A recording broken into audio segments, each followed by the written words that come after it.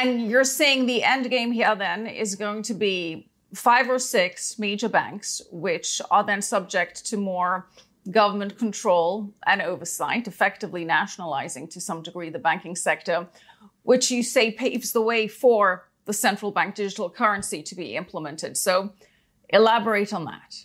So I've looked into the central bank digital currency, and I've watched some of their members speak about it. The Bank of International Settlements, forget his name, made a speech about a year and a half ago where he basically said it's basically, in his own words, it's a way to control how the money's used, essentially. So what does that mean? Well, right now, a $100 bill in your pocket, no one can tell you what to do with it. But if it's in the central bank and you happen to be a dissident talking about an issue that the state doesn't want you talking about, you can be targeted and have your ability to transact stopped. There's also a myriad of social controls that could roll out.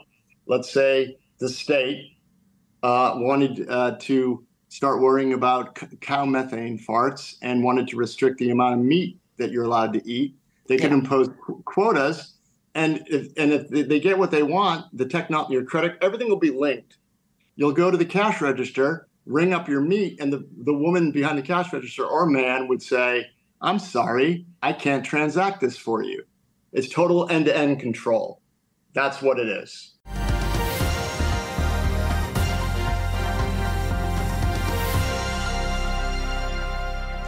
I'm Michelle McCory. Thank you for joining us. The Federal Reserve has raised interest rates to the highest level since 2007.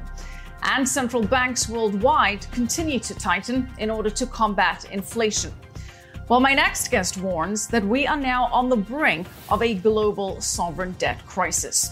He's forecasting a very grim outlook for the United States, expecting a hard recession, more bank failures, a potentially controlled implosion that leads to the consolidation of the banking sector with a very dystopian end result.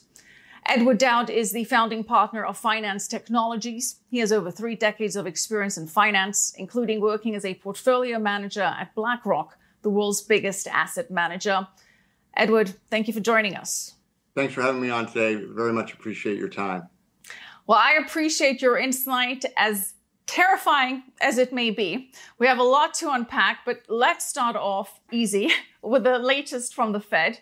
The Fed raising by 25 basis points its range to the 4.75 to 5% range. Now, Jerome Powell is quite adamant that there will not be a pivot, saying that rate cuts are not in the base case, but the bond market is indicating otherwise. The 10-year Treasury yield falling to 3.5% on Wednesday. That's a drop from the peak of 4.2% in October. The yield is down 14% over the past few days. And you're saying that the Fed funds curve is pricing in a very different message from what Fed Powell will have us believe. Break that down for us. Yeah, so I haven't checked today, but as of yesterday, after the announcement and after he spoke, the Fed funds futures curve, which is the overnight lending rate, is pricing in 4 interest rate cuts. So the bond market has spoken. And the other indication is the 3-month T-bill, which is not a futures contract. It, in this rate cycle, has been trading above the discount rate set by the Fed. And now, since the banking crisis has emerged with Silicon Valley Bank and others, the 3-month T-bill is trading below the discount rate.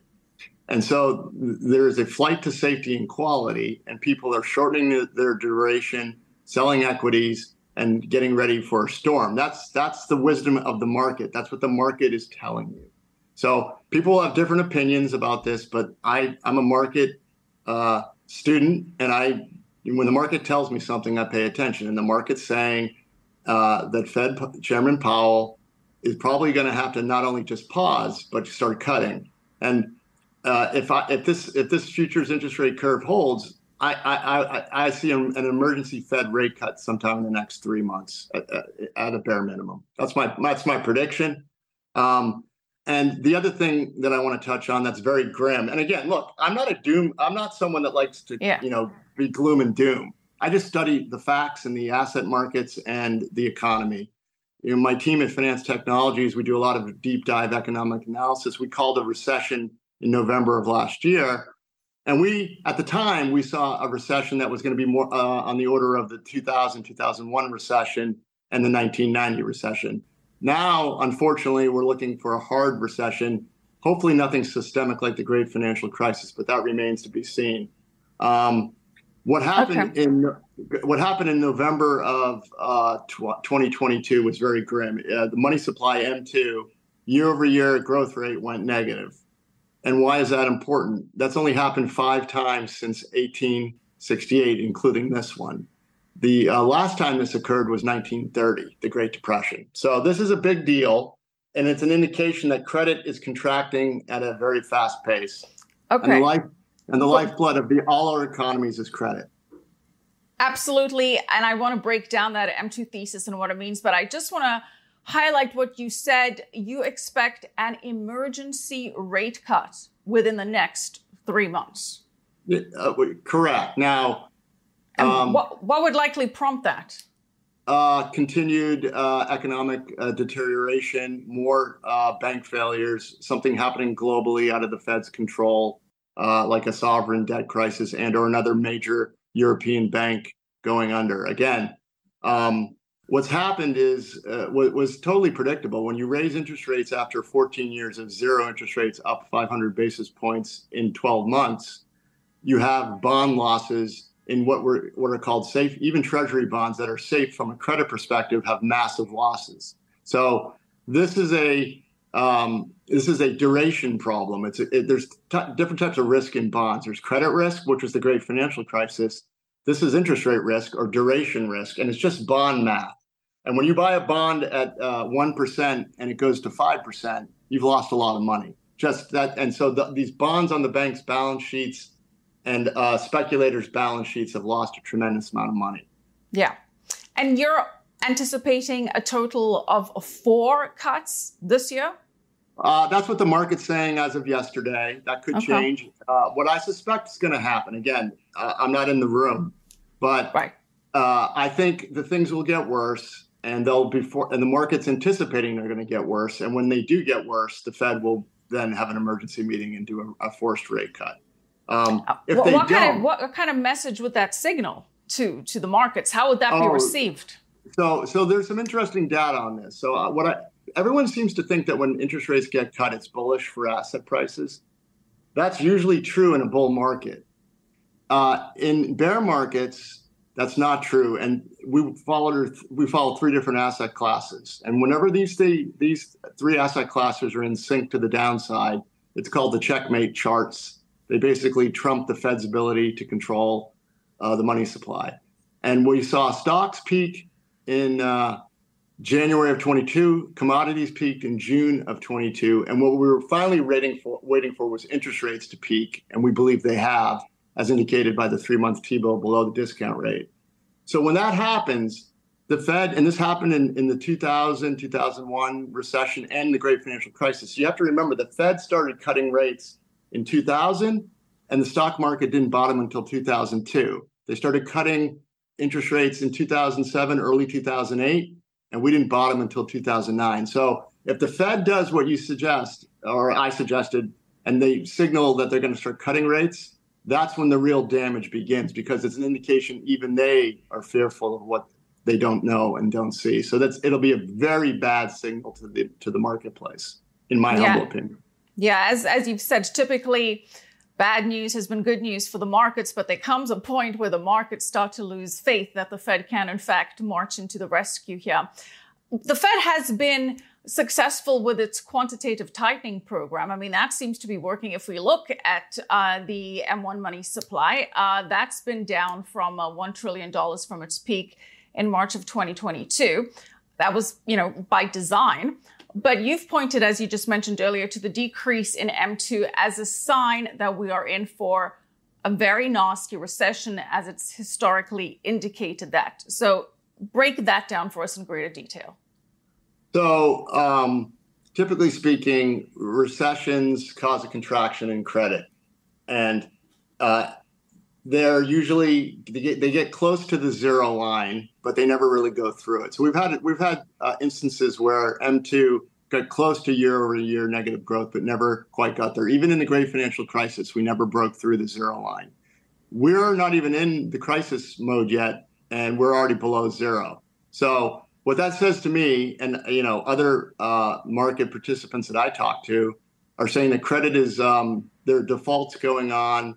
Credit is being withheld by banks and credit card companies. So credit is contracting at an alarming pace.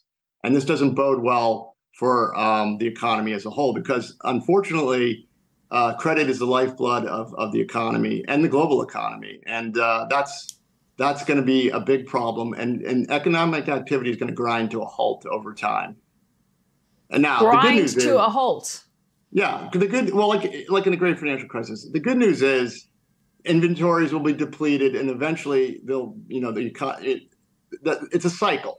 And the Fed has been trying to prevent this cycle from happening for 14 years. And unfortunately, all this easy money is going to make this hangover way worse than it could have been if they had let a recession occur earlier in this cycle. But for some reason, the powers that be didn't seem to think the system could handle even the tiniest of slowdowns. So we've had this lethargic economic growth for a decade plus of just very low economic growth.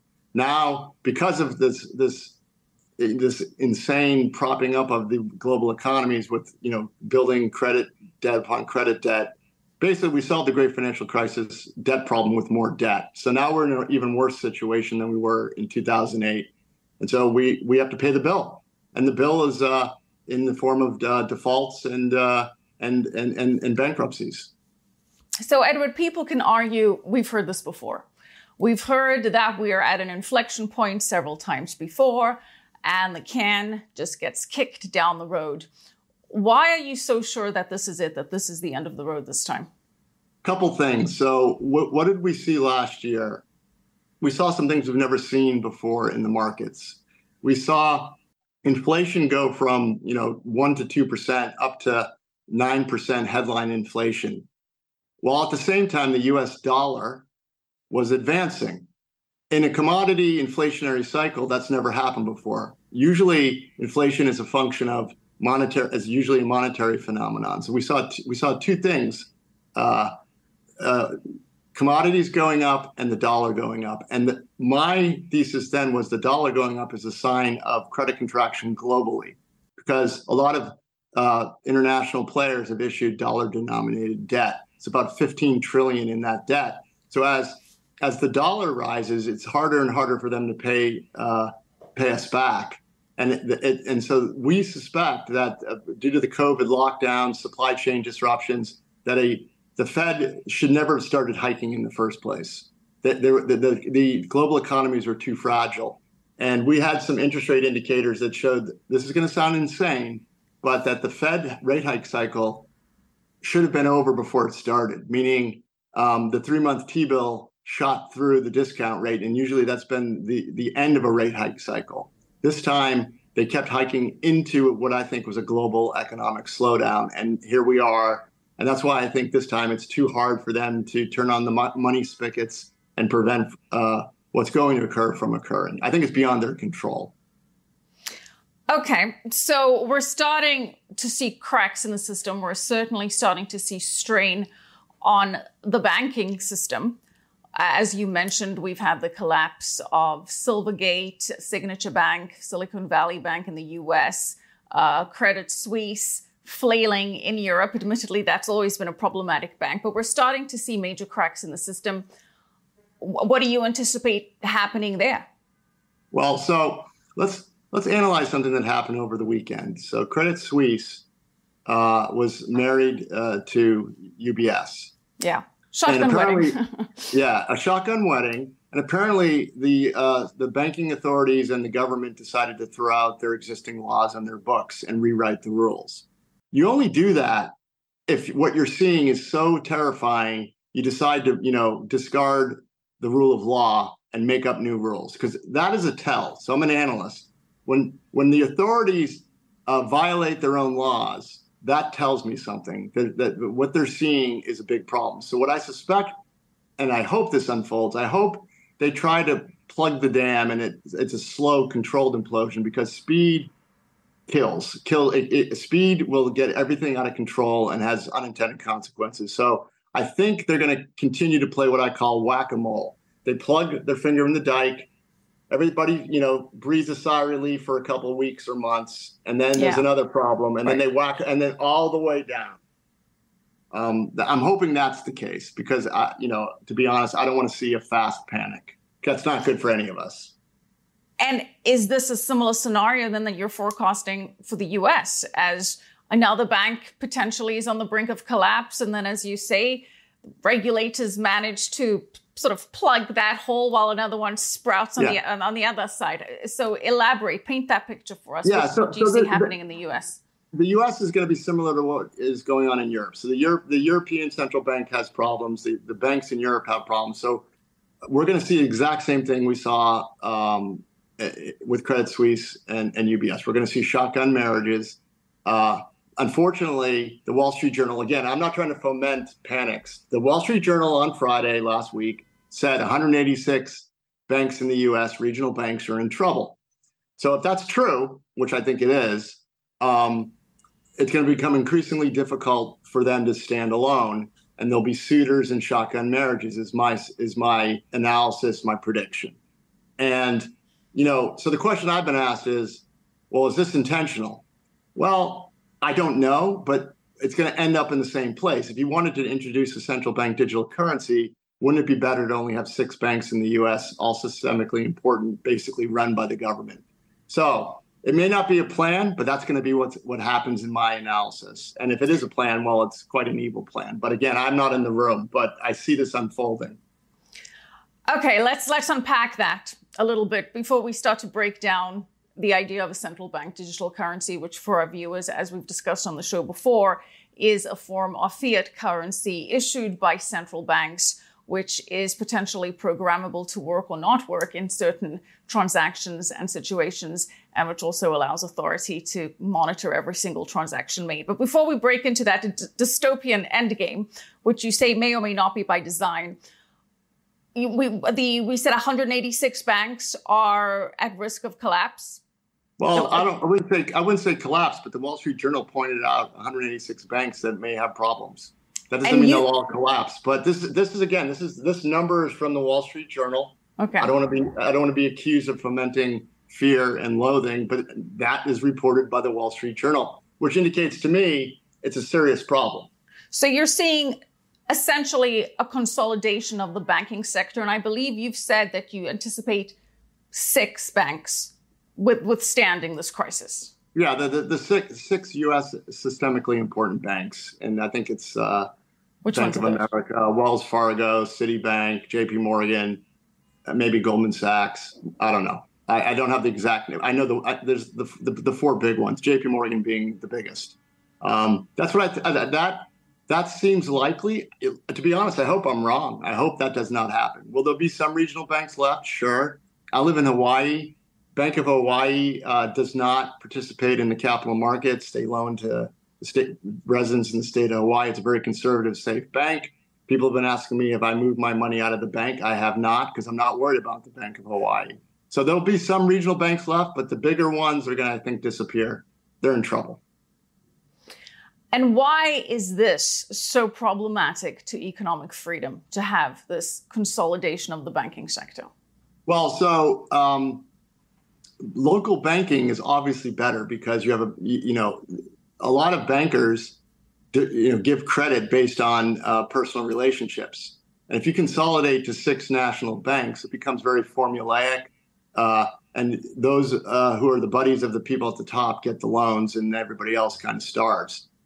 It's not intended that way, but that's how it works. And so local banking is the lifeblood used to be the lifeblood of the U.S. economy. And it's at risk of going away. And it's going to be harder to get capital if you're a small business. If you're an entrepreneur, you're going to have to go begging to those who have all the capital. It's a consolidation of capital. It's too much money in too few hands. That's monopolistic. At least in the old days, you could get a loan if you had a good business plan and were an upstanding citizen and your local banker got to know you, they'd give you a loan. That's going to go the way of the dodo bird. And that'll have that's not good for freedom. That's not good for people wanting to take charge of their own lives. I've worked for giant corporations before, and I'd rather work for myself. And you're saying the end game here then is going to be 5 or 6 major banks, which are then subject to more government control and oversight, effectively nationalizing to some degree the banking sector, which you say paves the way for the central bank digital currency to be implemented. So elaborate on that.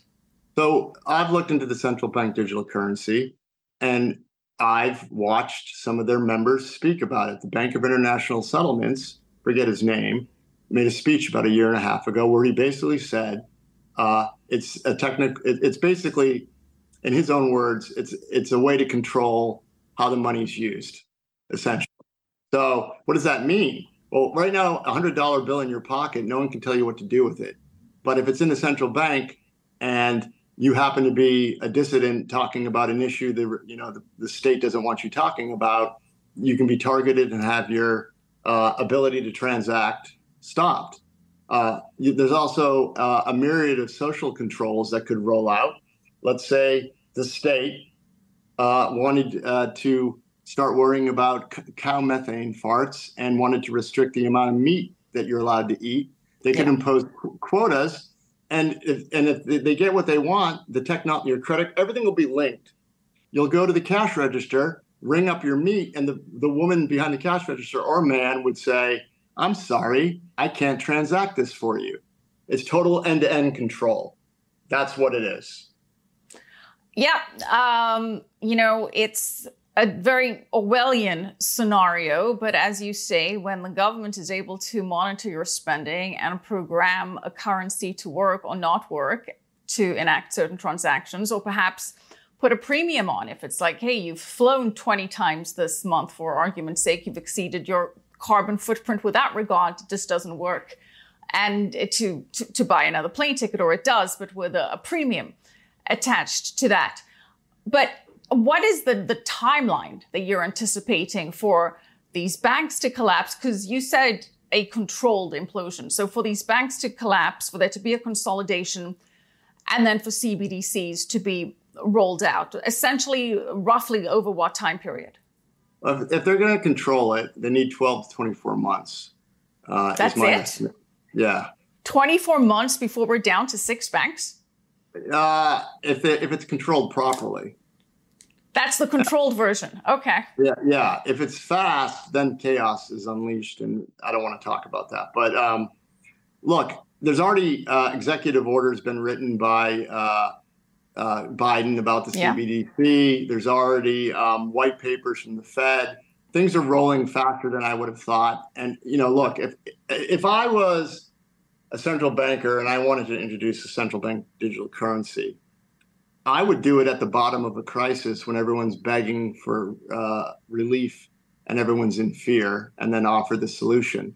That's what I would do. I'm not saying that's what they're going to do, but if I wanted to get everybody on board, I would do it at the bottom when there's maximum amount of fear and people want to look to an authority to save them. That's classically how these things are done. That's how these things are done. Is the implication then that this is by design? I have no proof, but what I see going on is inevitably going to be that, as it may. I'm not in the room, but it's certain. You could speculate that it's by design, and you wouldn't be crazy for saying so. No, you would not be crazy for saying so. Again, I always like to reference that expression, don't ascribe to malice what can be explained by stupidity.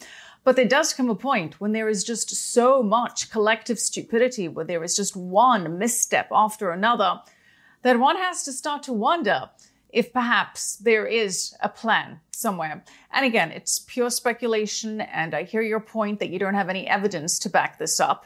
But let's talk about that executive order that you mentioned, and that is Executive Order 16047 that President Biden signed into law on March 22nd. And that does facilitate the development of a central bank digital currency, or FedCoin. And there has been progress on that front. In fact, some people are saying that the FedNow payment system, which will be fully launched in July and coincidentally launched in the middle of a banking crisis, is potentially setting the rails for this. But again, Edward, on the upside, there has been some pushback here from politicians against this. We've had House Majority Whip Congressman Emma's pushback with the CBDC Anti-Surveillance Act, and he wants to make sure that there's oversight over the Fed before any kind of digital currency is issued. He's maintaining that any digital dollar must uphold American values of privacy, individual sovereignty, and free market competitiveness, that needs to be upheld. We've had Florida Governor Ron DeSantis come out recently and say no CBDCs in Florida, and create awareness of exactly what it is that a CBDC is. And we've also had Senator Ted Cruz come out just this week and speak up against CBDCs and the potential threat that they are to privacy, to economic freedom, and how they can be an Orwellian tool of surveillance and control. Senator Cruz introducing legislation to prohibit the Fed from establishing a retail CBDC. So with this pushback, is this in fact inevitable, or is there some way that perhaps legislation or even protests can prevent this from being implemented? Look, I certainly hope this can be prevented. I'm very hopeful because there seems to be a very grand awakening of many people who used to think I was crazy. All of a sudden, I have lots of credentialed experts wanting to talk to me. So this is not crazy talk. This is what they're trying to do. Whether or not they're going to use it for evil, I mean, I'm of the opinion that when there's that much power, you will use it for evil. That's just the way it is. It's human nature. And I have a lot of hope that it's not inevitable, but it takes a mass awakening of all sorts of people. Shows like yours are doing that. It's being discussed now at the political level. And, you know, we can do our own personal protests. I don't use my credit card for anything that I can. So when I go to a restaurant, I pay cash. When I go to Costco, I pay cash. When I go to the gas station, I avoid opting in, even with credit cards are, you know, a rudimentary form of this. But, you know, all have credit scores. Just start using cash. And I went to Washington, D.C. to testify before Senator Ron Johnson about another issue in December. And I was in Dulles Airport, and I went to go buy some water, and they said, we don't take cash. And I held up my $50 bill and said, this is legal tender. I am not going to buy it. And the cash register guy said, well, no. I'll put it on my card. You just give me the cash. So he had already received this kind of feedback from many others, and he had a side business where he was. All right. So the good news is it seems like people are at least aware of this cashless, this move to cashless is a first step before digital currencies. And using cash is a way of protesting against this. And I'd love to see everybody start using cash. Just whenever you go out, have the cash. Forget the credit card. All right. Cash is king. Look, you know, Edward, you're saying that this is becoming, thankfully, more aware, that people in the mainstream are becoming more aware of this. Now, we typically, you know, talk to people and they paint a similar scenario. And one could argue, well, you know, they're in the gold sector. They have an agenda. Their agenda is to sell gold. They're talking up their book. Or on the flip side of that, because we're seeing similar themes and similar concerns at blockchain and crypto conferences. And then similarly, people will say, oh, well, you know, they have an agenda. They want to talk up Bitcoin. That's the play here. What would your agenda be in saying that this is coming? I mean, this doesn't really feed into any of, say, what products that you're marketing. Yeah, so I'm not marketing any products. I'm an analyst. I like to predict what's coming. So I'm putting my reputational risk on the line, not receiving any kind of benefit from plugging Bitcoin or gold or silver. I'm not involved in those markets. God bless them. I have nothing against gold, silver, or Bitcoin. But I'm just analyzing what I see coming. Yeah. So I'm just giving you my bona fide best guess. And I've been in the credit markets and equity markets for 30 years, and I know how the game works. And this is where the analysis leads me to this end game. Okay, so we're still hopeful, though, that somehow the CBDC agenda could potentially be derailed if there is enough pushback against it, is what my understanding is. But can anything derail the broader implosion that you're seeing? No. No. There's going to be a new system. The dollar is kind of at the end of its. The dollar is a fiat debt-based credit system. So for every dollar created, there's an associated $1 of debt, and it needs constant credit creation to keep it going. And M2 going negative is a bad sign. And so the reason why they want to introduce the CBDC is they know that we're kind of at the end of this epic supercycle debt bubble, and that it's going to implode whether they want it to or not. So if you know it's going to implode, and you're the people that designed this, or maybe you didn't design it, but you've come to the understanding it's at the end, wouldn't you want to introduce a new system and be on top of, in control of that? That's why they want to take us to CBDC. I'm suggesting we need to protest that, and we, the people, the global citizens, need a seat at the table of the new monetary system. Because, for years and decades, the monetary systems are hashed out in backdoor rooms. Bretton Woods, there's been a couple of those. And then we delinked from gold in the 70s, and we had the petrodollar. And that gave the U.S. the ability to print unprecedented amounts of money and borrow as we basically exported our dollar-based fiat system to the globe. So that the globe has basically been funding the U.S.'s lifestyle for 30 plus years. So we need to figure this out. The question is the general population going to be aware of this, or enough of us that we have a seat at the table? If we don't have a seat at the table, then we have to create a new table, and that's where the Bitcoin blockchain folks come in, and there'll be a black market economy if we go the route of the CBDC total control. That's my guess. Again, I'm just analyzing.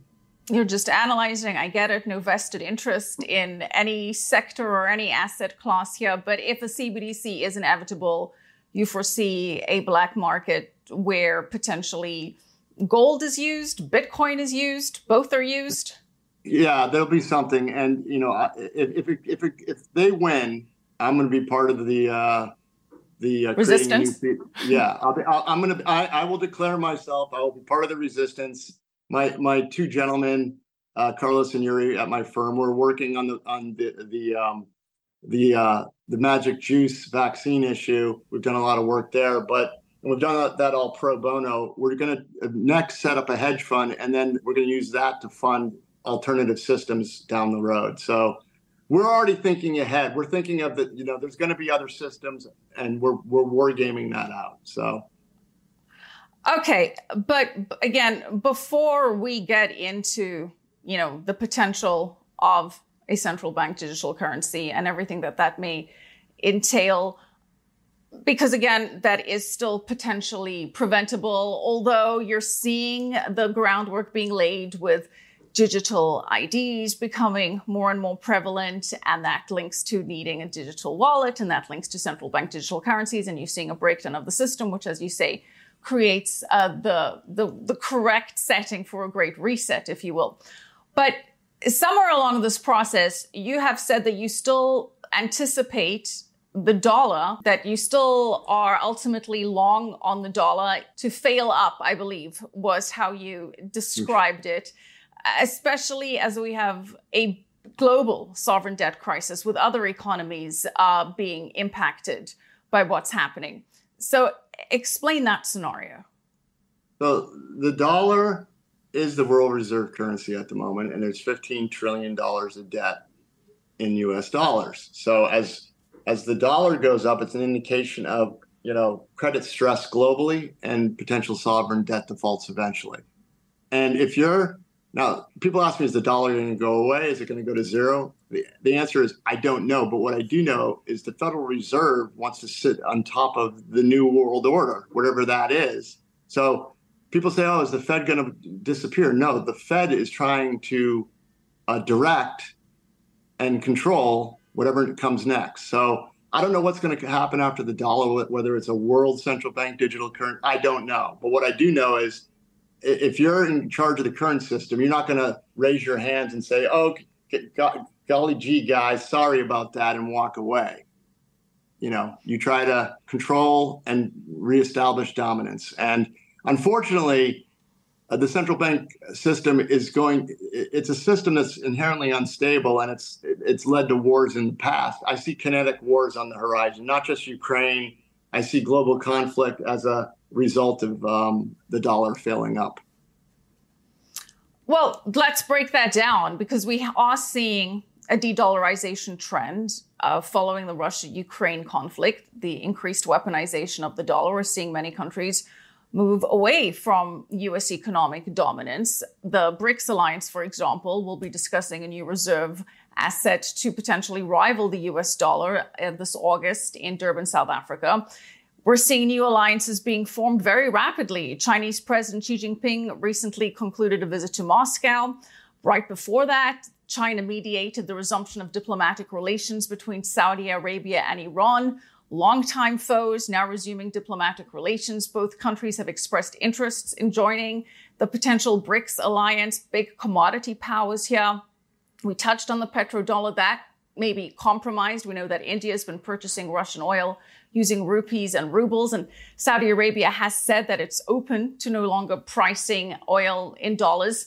So all of that sort of comes together and certainly threatens the US's role as the dominant global reserve currency. Do you see this BRICS potentially commodity-backed currency as the rival to the dollar?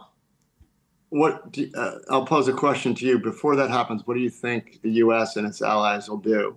There'll be a kinetic war. So I don't. Whatever's coming is going to be a global debt crisis with wars. Unfortunately, again, I don't want to be a doomsayer, but this is what my analysis leads me to believe is that if the dollar's under threat, those in power are not going to go gently into the night. There'll be a kinetic something or other, and there'll be a propaganda campaign to pitch it to the U.S. citizens under the color of freedom and democracy, probably. No, I've always maintained that if you're the king of reserve currencies, you're not going to give up your throne without a fight, and it does seem more likely than not that there will be some kind of military pushback, which you say does result in a kinetic war. What would that war potentially look like? Who's on what side of the conflict? I think Europe and the U.S. I think India would side with the U.S. and then the others against that. So again, this is all speculation. All speculation. I mean, at the end of the day, we're careening towards a financial crisis, potentially an introduction of the CBDC, and the BRICS not wanting to be part of whatever new system is developed because they know the old system wasn't very favorable to them, because we've established our dominance through the U.S. dollar. That's really the secret weapon of the U.S. government, is the dollar and its world reserve currency status. So it's our secret weapon, and they know that. That's why they're trying to do what they're doing.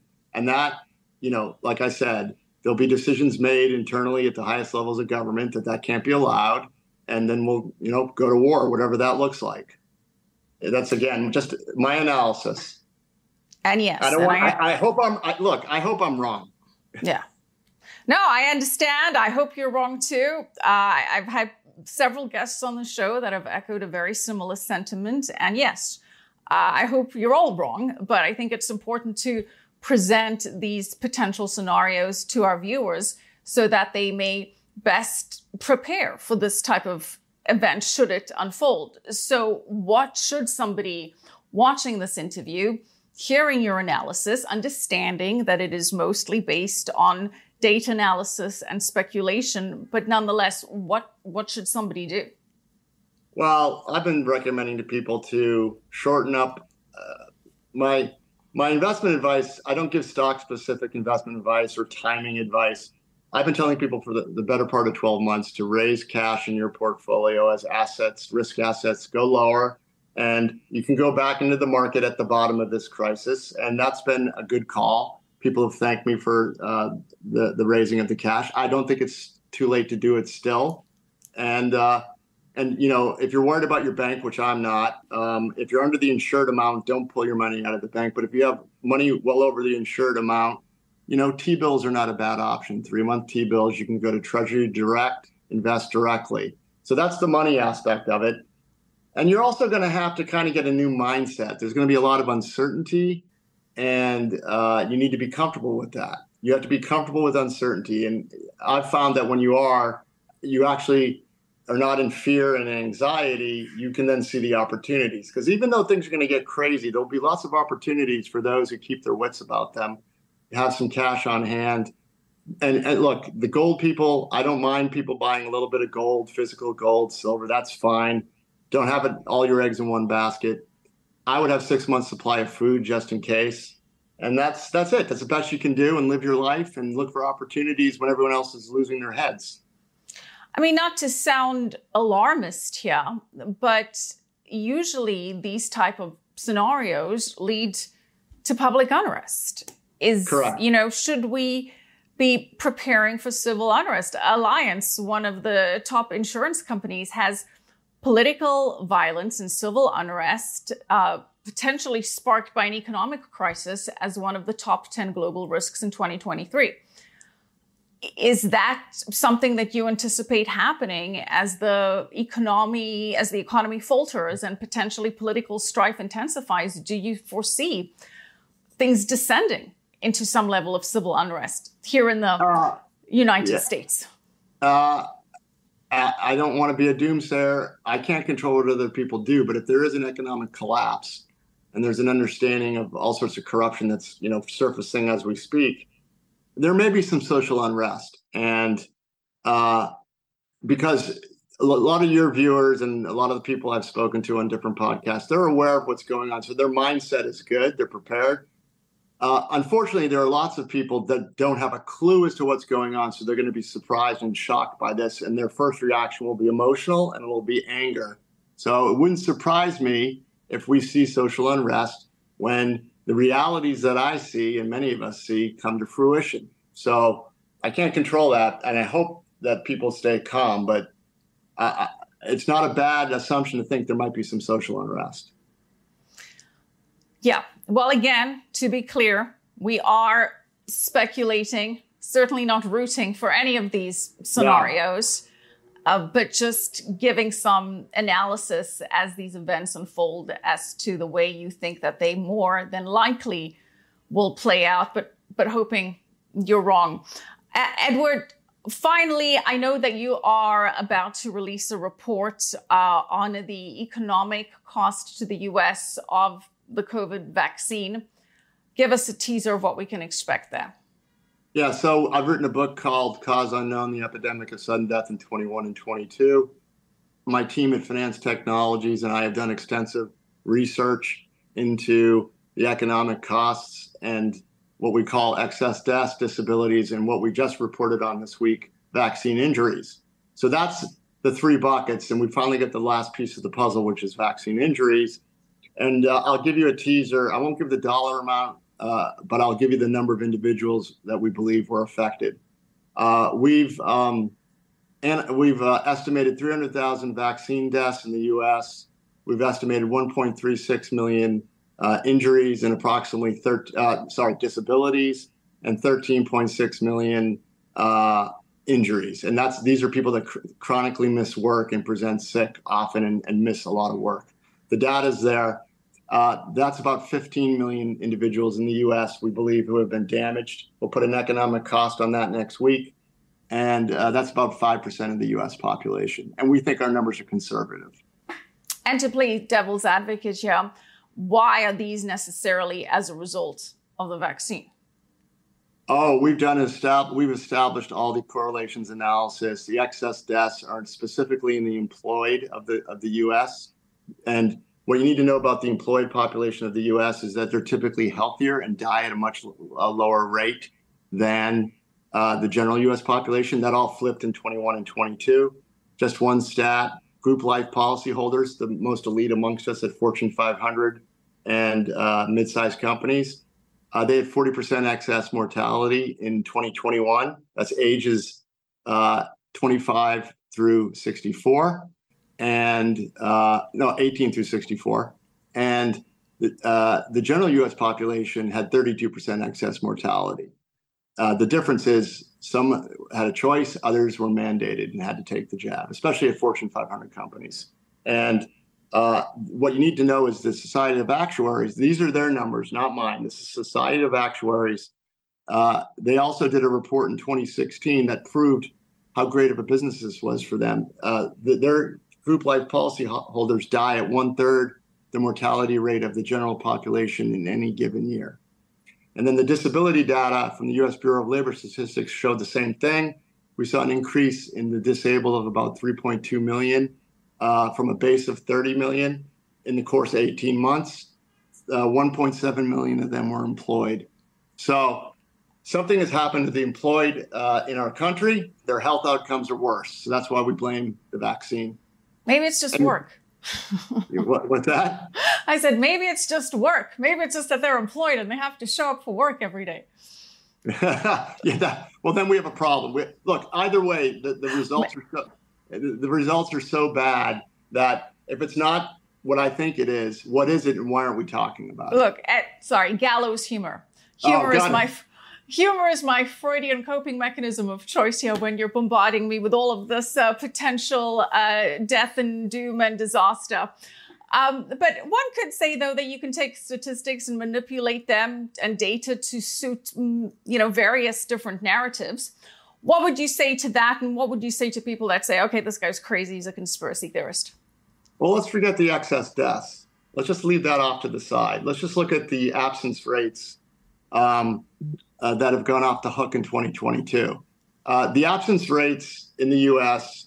and the work time lost are very steady trend line going like this for 20 years, 2002 to 2022 we looked at. Well, 2019 it was like this. Starting in 2020 it went up a little bit. That's because there were lockdowns and people getting sick. These numbers have gone to 13 standard deviations above trend in 2022. 2022 is 50% higher than 2019 in terms of work hours lost. And the chart looks like this. 13 standard deviations is insane in my world. 3 standard deviations, it happens 0.03% of the time. So let's just say that's just the data. Now, what the explanation as to what's causing that's where we can have the debate. But if it isn't what I think it is, what is it and why aren't the authorities pointing it out? Because it's such a statistical anomaly, such a strong signal. Our health authorities should be screaming at the top of their lungs that we have a new pandemic, which they're not.